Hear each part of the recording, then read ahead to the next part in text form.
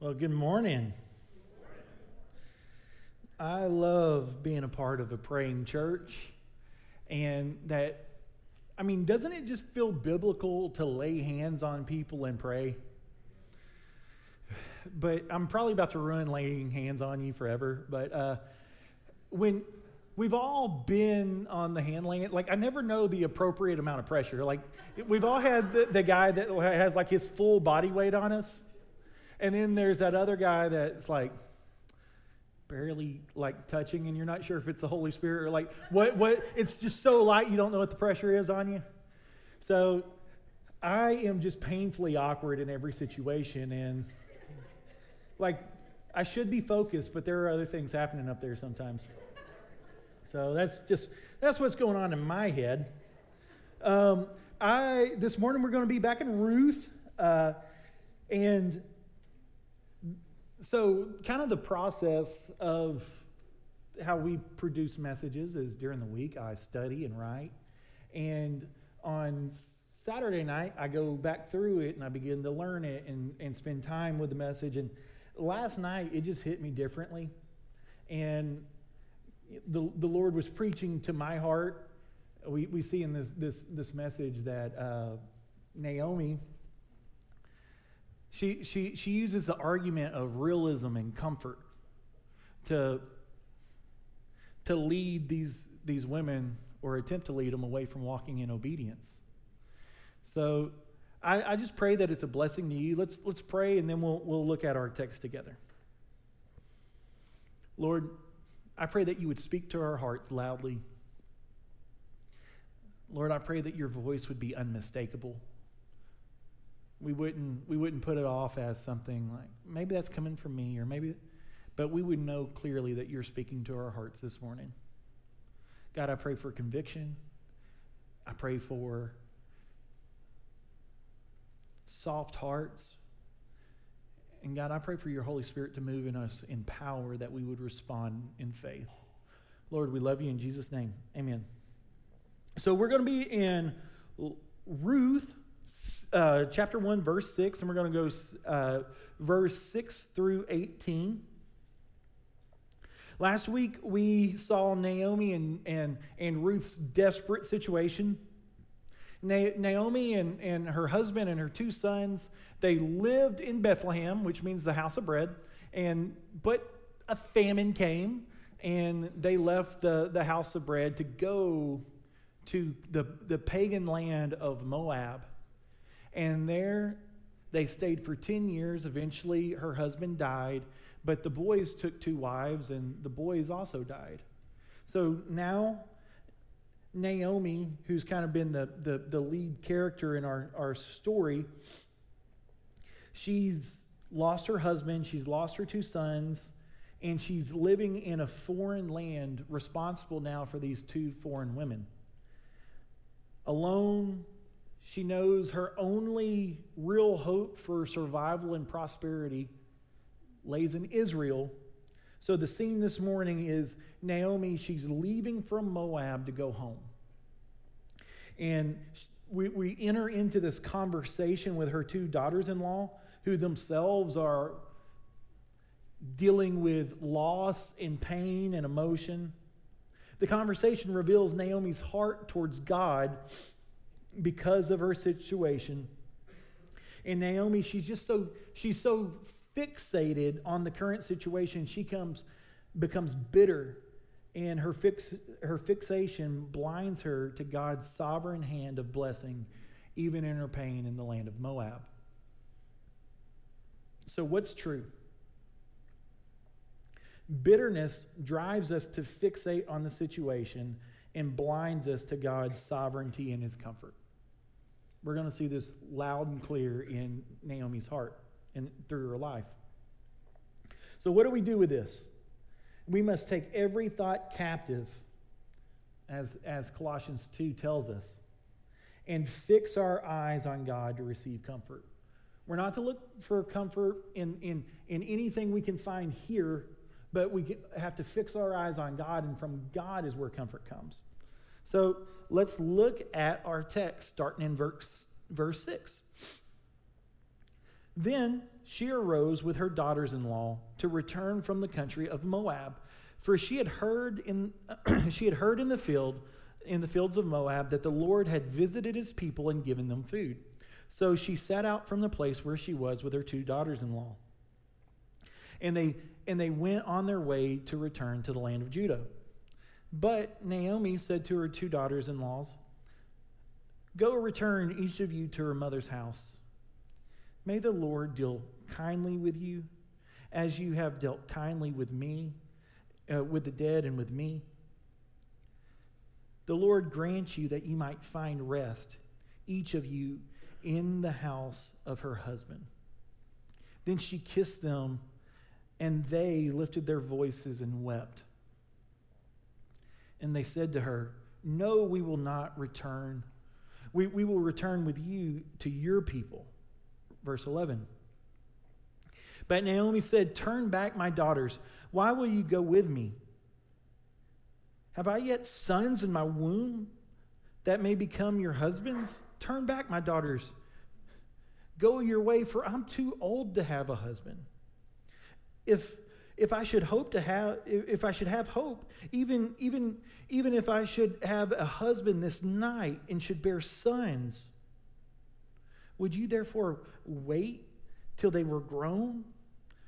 Would you therefore refrain from marrying? No, my daughters, for it is exceedingly bitter to me for your sake that the hand of the Lord has gone against me." Then they lifted their voices and they wept again. And Orpah kissed her mother-in-law, but Ruth clung to her. And she said, "See, your sister-in-law has gone back to her people and to her gods. Return after your sister-in-law." But Ruth said, "Do not urge me to leave or to return from following you. For where you go, I will go, and where you lodge, I will lodge. And your people shall be my people, and your God my God. And where you die, I will die, and there I will be buried. May the Lord do so to me more also, if anything but death parts me from you." And when Naomi saw that she was determined to go with her, she said nothing more. So we're going to take this in a couple sections. The first section we're going to look at is 6 through 13, and we're going to see that she's bitter and she's blind to God. Just a quick recap. So Naomi lost her husband, lost her sons. She's in a foreign country, and she's just trying to figure life out. And we've all been in a situation like this where maybe you've heard whispers of layoffs coming, so you just start shooting out resumes as quickly as you can get them out just to make something happen.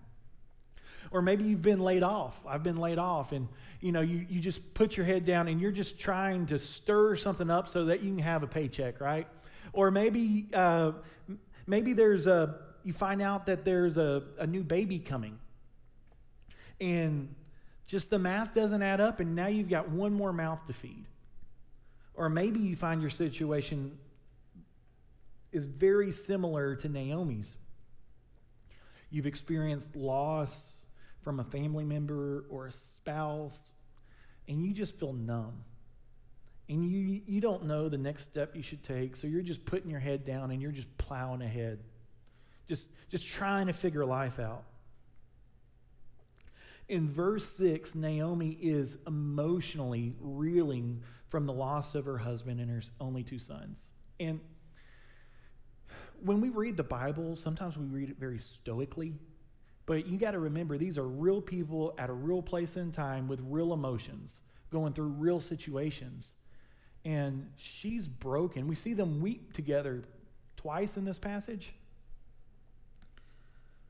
And in verse 6, somehow God gets a message to her in the field of Moab that God has blessed Israel with food. Now, we don't know if it's a traveler just walking through the field. We don't know if the ladies are just gossiping as they work. We don't know how she gets this information, but God sends her this message. You'll see it in verse 6. Then she arose with her daughters-in-law to return from the country of Moab, for she had heard in the fields of Moab that the Lord had visited his people and given them food. Remember what drove her away from Bethlehem, from the house of bread? There was not bread in the land. But now she's heard in the land of Moab that there's finally food. Finally, there's a reason to return. And I believe that this message sovereignly got to her. Last week we defined sovereignty as to reign over all. God reigns over all. So when you're thinking about what God reigns over, if it falls in the category of all, then God's over that. And he's over all situations, all peoples, and all circumstances. And I believe that God used that famine to drive Naomi and her husband to Moab so that her sons would marry Ruth. I believe that God wanted Ruth to come back to Israel. I believe that God desired that Ruth would marry Boaz. So he set all these things in motion so that Boaz and Ruth would father this boy named Obed. And this boy named Obed would grow up to be a man, and he would father Jesse. And Jesse would father David. And David would be king of Israel. And God made a promise to David that there would be one from his line who reigns forever and ever. Amen. And that is King Jesus. This is a royal line that God is starting with Ruth. So Naomi hears that there's food. She hears that there's provision, and she's setting out. And now she's got 2 Moabites in tow. And often people want to say, all right, well, where does man's will start and God's sovereignty end? There are a lot of books written on that, and you can read a lot, but I don't feel like you're going to get very far. That is one of the mysteries of the Bible. That God is sovereign over all these things, all these situations, all these people, and all these decisions, and man is choosing to do them, and somehow God is working that together. So if you want to get much beyond that, I think you're going much beyond what the Bible's given us. So now Naomi is trying to talk these 2 daughters-in-law of hers from coming home with her, and the conversation will reveal a lot about Naomi's spiritual state. So let's look at verse 8. She makes 2 real arguments. In her first argument, she appeals to comfort. Go, return each of you to her mother's house. May the Lord deal kindly with you as he's dealt with the dead and with me. Verse 9. The Lord grant that you may find rest, each of you in the house of her husband. Then she kissed them, and they lifted up their voices and wept. So I want you to underline the word rest in that, if you're a Bible drawer, and then kindly too. Those are 2 big themes through this book. So the first command that Naomi gives these women is to go home, go back to your families. And she asked the Lord to bless them as he had blessed her and her family while they were alive. And then she calls for the blessing from the Lord of rest. Now, that doesn't hit hard with us, but rest is one of the main themes of the Old Testament. The book Genesis starts with rest. All right, so you got creation for 6 days, and what do we do on the 7th? Rest. God frequently commands his people to rest. Part of rest is God bringing you comfort and provision. You see Moses go up on the mountaintop, and we always talk about Moses coming down with the law. But Moses comes down with a calendar of weekly rest. Weekly Sabbath rest is commanded. There are all sorts of festivals to be done monthly and quarterly and yearly, and every 50 years there's even one. All that the people would rest and celebrate the Lord and what the Lord's given to them. The promise of them going into the land of Canaan was a promise of rest that the Lord would provide for them. And Ruth, or Ruth, I'm sorry, and Naomi, she is saying, when they're thinking about rest, she says she's hoping that the Lord would bless them with this rest, this provision, this life of comfort in their new marriages. And look at your text, and you can just see their hearts break as she says this. She finishes speaking the first time, and they weep. Each conversation ends with these women's tears. These women are trying to devote themselves to her, and she's trying to shoo them away. All I can hear is growing up, like the redneck down the road going, "Go and get." Like that's what she's doing. She's trying to get them out of her life. And these two ladies, they're ready to give everything away, devote themselves to her because they love her and follow her. Who's got family and friends like that? If you do, you cling to them. These ladies are the comfort that God had provided for her, and she could not see it through her bitterness.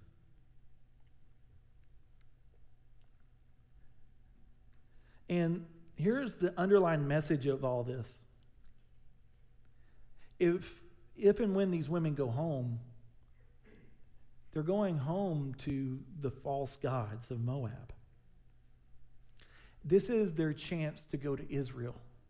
This is their chance to be in a place that worships Yahweh God. This is a place where they're going to have a chance to enter into this covenant rest that God promises and receive an eternal inheritance. But Naomi, she's willing to forfeit that because she's fixated on her situation. And I don't want to be too hard on her because I miss opportunities all the time because I'm fixated on my situation. Whether I'm in a hurry, whether I'm frustrated, whether I'm mad, whatever the situation is, I'm missing opportunities to speak life into somebody that desperately needs it. Naomi misses this opportunity because she's focused on her situation. She tells them to go home so that they can find rest. And this is a life of comfort. Her reasoning for them to stay is for their comfort and probably for hers too. Because now Naomi should know this, but we remember last week we talked about in the book of the Judges, each man did what was right in their own eyes, and they had forgotten the law. Had she known the law, had she been walking closely with God, she would know that the law requires provisions for the widow and for the resident alien. She would have known that there would have been provision for her and those ladies. But in my mind, if I'm her, I'm walking back and I'm going, who in the world is going to help me with these two pagans?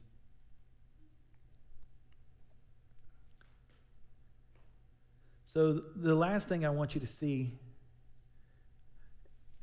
Naomi calls that word kindly I told you to underline. Man. So our translators are stellar. The Bible translation you have in your hand, it's good stuff. But one of the things, especially in the Jewish language, they don't have as many words as we do. And you know how sometimes we can say something and it has a whole idea attached to it. It's not just a word. For example, if we say Democrat or Republican, whole ideas are associated to those things. They're not just words. And this word kindly, it's more than a word. It's an idea that they would have understood. The word's hesed. And the idea that comes with hesed, it's a covenant term. And it wraps itself in all the positive attributes of Yahweh God. It's Yahweh's love and his covenant faithfulness. It's his mercy and grace and kindness and loyalty and long suffering to someone, to the people of God. And she's asking this hesed blessing over these women from the Lord. But here's the thing. Only those who believe in God and enter into covenant relationship receive the hesed blessing of God, of God's faithfulness and God's loyalty and God's long suffering with us. If this hesed, it has to do with covenant faithfulness and the attributes of God that go above and beyond His grace and mercy that He gives, like this loving God. Like when there's so much here about God, and we see Naomi misusing and misunderstanding God by saying, "Hey, you go back to your paganism, and I'm just going to, Lord, give them your covenant blessing as they go." How could these women go back and live in paganism outside the covenant and still receive God's covenant blessings? They can't. They're outside the covenant.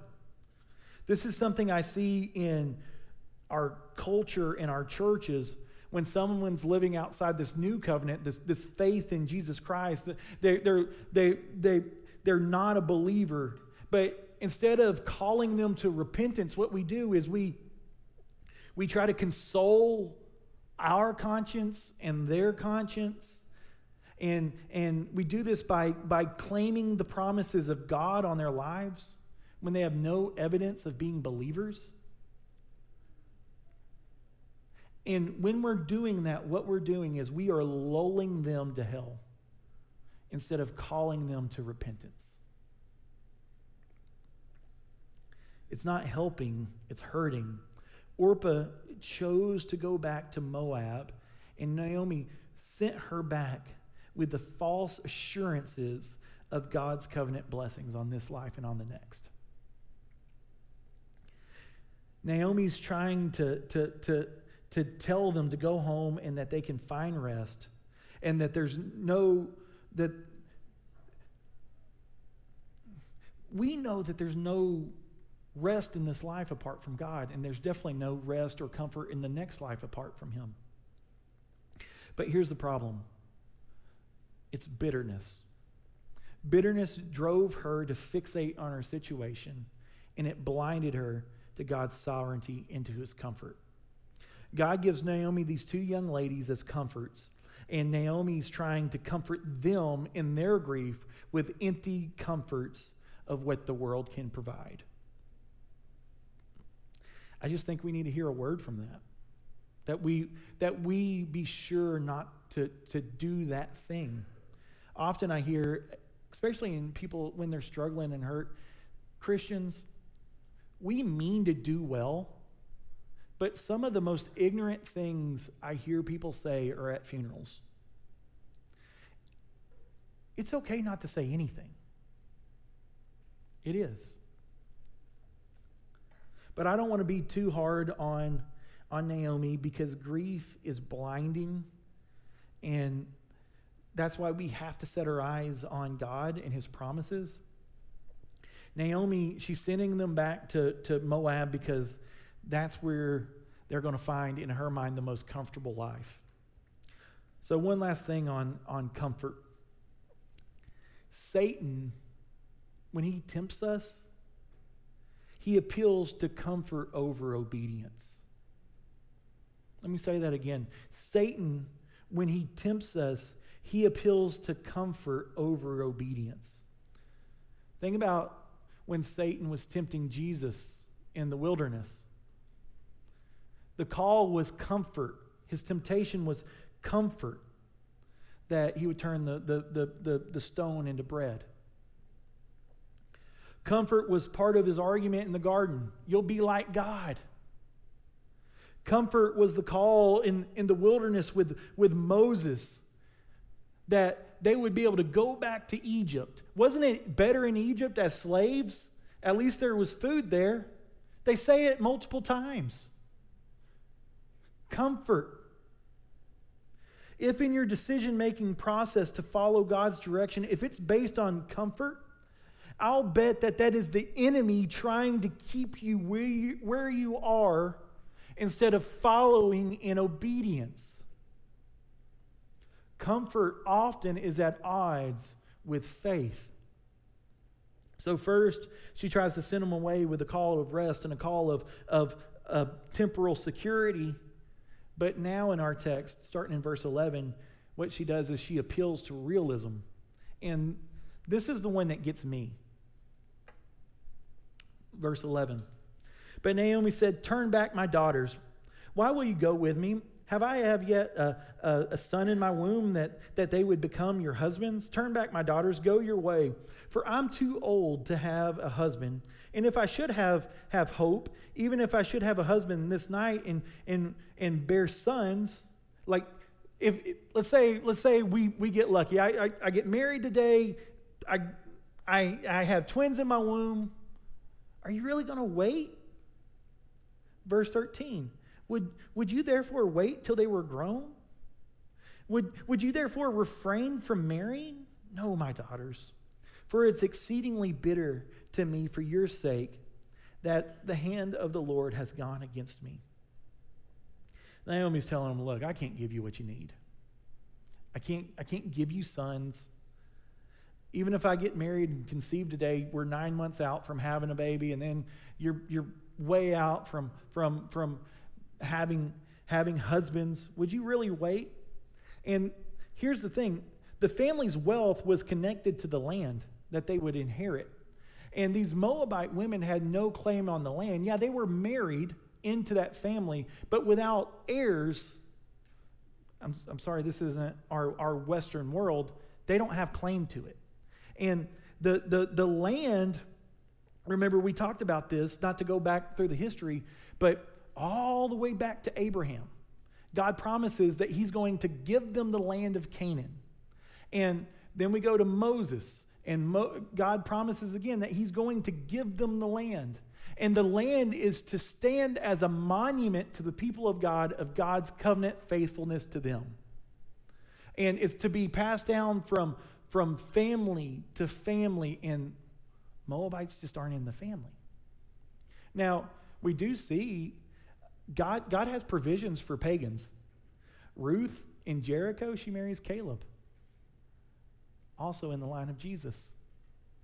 Like there's provisions for this. But these Moabite women, they have no claim to the land. Naomi wants them to know that their best personal interest lays in Moab. Naomi wants them to be, and I'm going to put air quotes around this. Y'all know how I like air quotes. Realistic. She wants them to be realistic. That your best path forward's in Moab. The call for realism, like the call for comfort, puts us often at odds with walking in faith. The call for realism is why Moses' spies, when God sent them into the promised land the first time, they came back and they're like, hey, God didn't lie. Milk, honey, that place rocks. But those people are super scary and we don't want to do that. And all the nation turned with them because they were being realistic. And they died in the desert apart from the promise of God. The world's definition of realism is what keeps the people of God often from walking the path that God has for them, for them taking the step. What we want is we want the whole roadmap, right? We want to see the end. That's not how God gives it to us. He just shows us where we're to place the next foot. If we could see the end and make the decision, that's us putting ourselves in the place of God, saying, no, God, that's not going to work for me.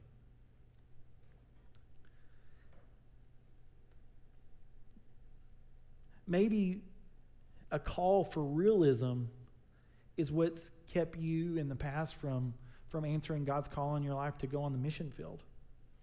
Or following God wherever he's leading. Maybe that's what's kept you from taking that job. Maybe that's what's kept you from doing this or doing that, is realism. This kind of realism keeps one eye on the situation and does not look up to God. Faith has eyes, and it looks through the lens of what God can do based on God's character.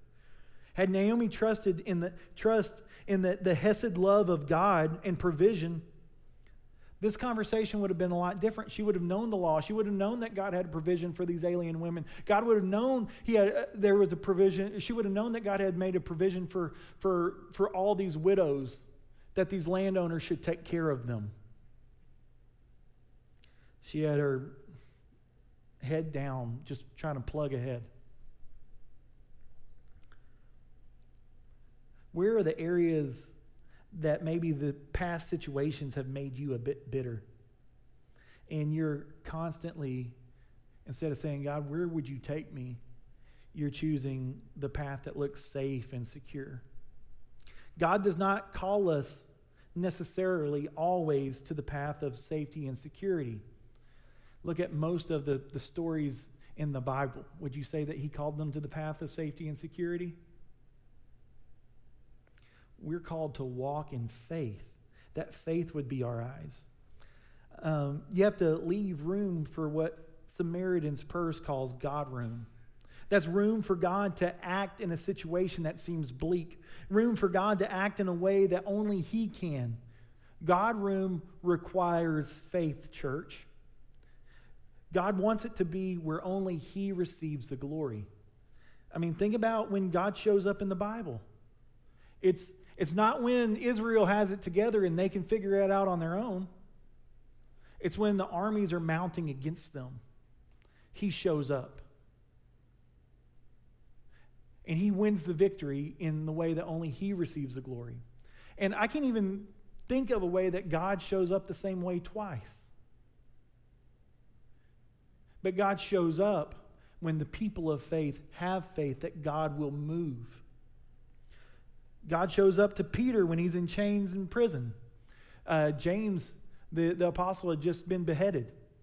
And the church was worried about Peter being in prison, and they prayed, and it's not like those people could take the prison by force, could they? It's a small number of people. God shows up, sends an angel, goes and unlocks his chains and walks them all the way out to where they're at.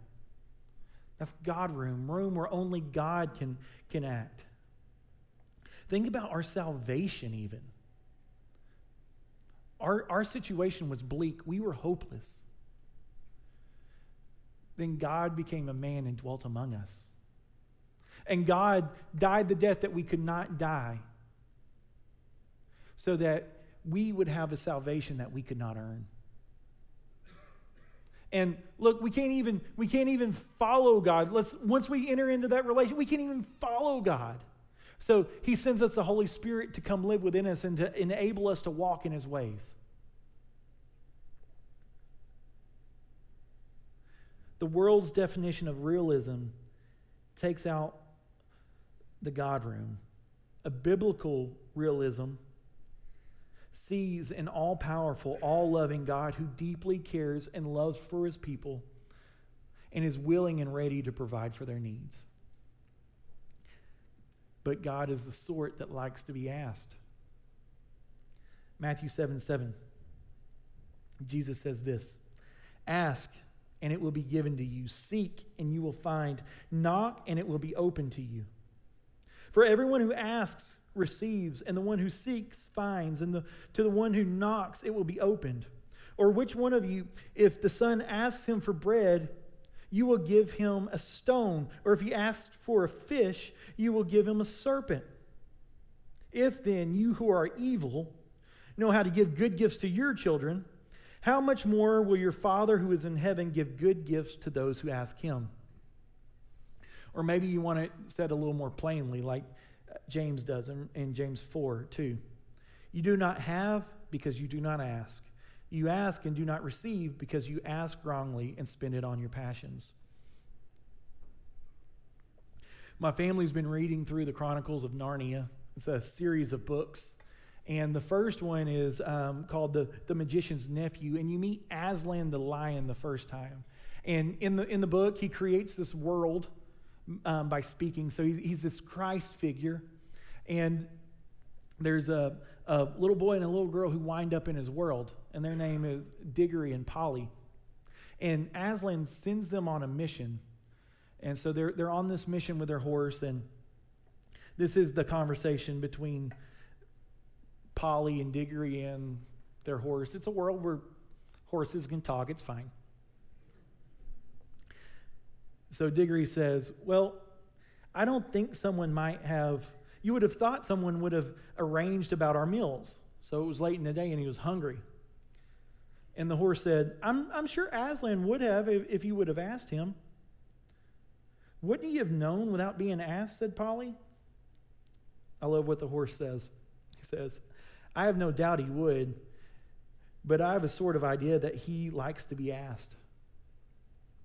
I don't know why you're in your situation. I don't know how you got there. I don't know if God will change it for you. But what I do know is God is the sort that likes to be asked. I do know that God is jealous. And you looking for safety and security and provision in what the world has to offer, that's idolatry. You just don't have a little trinket that you're praying to. And when you do that, when you're looking horizontally, when you're looking on this earth for what can only be given vertically from above, it's idolatry. It's nothing less. Looking for security outside of God's sovereignty shows the state. It's showing the state of Naomi's spiritual being, right? And it also shows the state of our spiritual beings. I know in my life I can relate. When I'm going through something, I fixate on the situation and it becomes this loop in my mind. And I start telling myself how unfair it is and how it's not my fault or whatever it is. Just that loop, that internal lawyer just keeps going over and over and over. And so then I with a flurry of action, I try to generate something better. And every time I've done this, no matter what the situation is, when I trust in what my hands can accomplish, I end up in a worse place than where I started. I don't know if you can relate to that. And then I become bitter, just as Naomi says here that she's bitter. Bitterness drives us to fixate on a situation and blinds us to God's sovereignty and God's comfort. After making this pious-sounding blessing, Naomi makes an accusation against God in verse 13. She blames God for making her life bitter. Did God move her to the land of blessing, from the land of blessing? No, he set heaven and earth on a trajectory that her family lineage would go to Judah and Israel. It was her and her husband Elimelech. They looked at the situation around them and they decided to go to Moab. Nowhere does she accept fault. Nowhere do you see her repenting of sin. All you see her doing is accusing God of being unfair with her. If you are in this place where you are accusing God of injustice, I want you to beware. You need to understand that all you deserve is God's wrath. And every moment that you are not experiencing the full weight of his wrath bearing down on you is God's grace and mercy being poured out. Even if the situation's hard, even if you're hurt, even if you're suffering, that is still God's grace. You don't want what you deserve from God. This bitter complaint, it sounds like she's got a firm faith, but when we dig into it, we see that her faith is fragile at best. If you're preaching this message to yourself of God being unfair to you, I just want you to know you don't want fair. The only one who's ever received unfair was the innocent one, Jesus Christ. Jesus had not sinned, and Jesus was punished for our sin. It's unfair that he was beaten, mocked, and cursed. It's unfair that he was put in a tomb. And it's unfair that we get to live in his accomplishments. It's not fair, that's grace. Grace is getting something we don't deserve. I don't deserve the love of God. I don't deserve to go to heaven. I don't deserve to reign with God forever in eternity. It's unfair, and I would rather God's unfairness. Your situation is not unfair or unjust, though it might be uncomfortable and painful. And let's look at the next scene. We finally see Ruth speak. We'll look very quickly. Verse 14. Then they lifted up their voices and wept again, and Orpah kissed her mother-in-law, but Ruth clung to her, and she said, "See, your sister-in-law has gone back to her people and to her gods. Return after your sister-in-law." So still she's pushing her towards these other gods. Orpah, she goes home brokenhearted, but Ruth clings. She clings to her. Orpah falls for the argument for realism and goes back to her gods. And Orpah probably lived a very comfortable life. But if Orpah continued down this path, and she went back to her people and she went back to their gods, while her life may have been very comfortable, we can know that she's separated from God in an eternal hell. Let's not push people towards comfort or towards the world's view of realism, but towards faith. And I can't believe that's what Naomi wanted for her. But when you're hurt, you're not thinking clearly, right? Let's be kind to her in that. But believer, I want you to know this. Beware of the weight of your words. They have lasting effects. Finally, Ruth speaks. Ruth says, "Do not urge me to leave or to return from following you, for where you go, I will go, and where you lodge, I will lodge, and your people shall be my people, and your God shall be my God, and where you die, I will die, and where you're buried, I will be buried. May the Lord do to me more also, if anything but death parts me from you." And when Naomi saw this, she was determined to go with her. She said no more. Ruth shows radical self-sacrifice. And we're going to sum a lot of this up. Ruth, when she decides not to go back to her people, we see her give a confession for God. I believe this is the moment when she believes and she steps into this covenant faithfulness. She commits herself to Yahweh God. She says, "Your people will be my people and your God will be my God." She's all in. She's determined to die there. She even goes as far to offer a curse on herself if she doesn't follow through. And this is what walking in faith looks like. Did Ruth see that she would be in the lineage of King Jesus? Did Ruth see that she would be in the lineage of King David? Did Ruth see that there would even be bread for her mouth in Israel? She responded in faith, and faith looks like putting that foot down where God's pointing. It doesn't give you the whole map. But because she responded in faith, we will not forget her name. Because she responded in faith, she will always be remembered.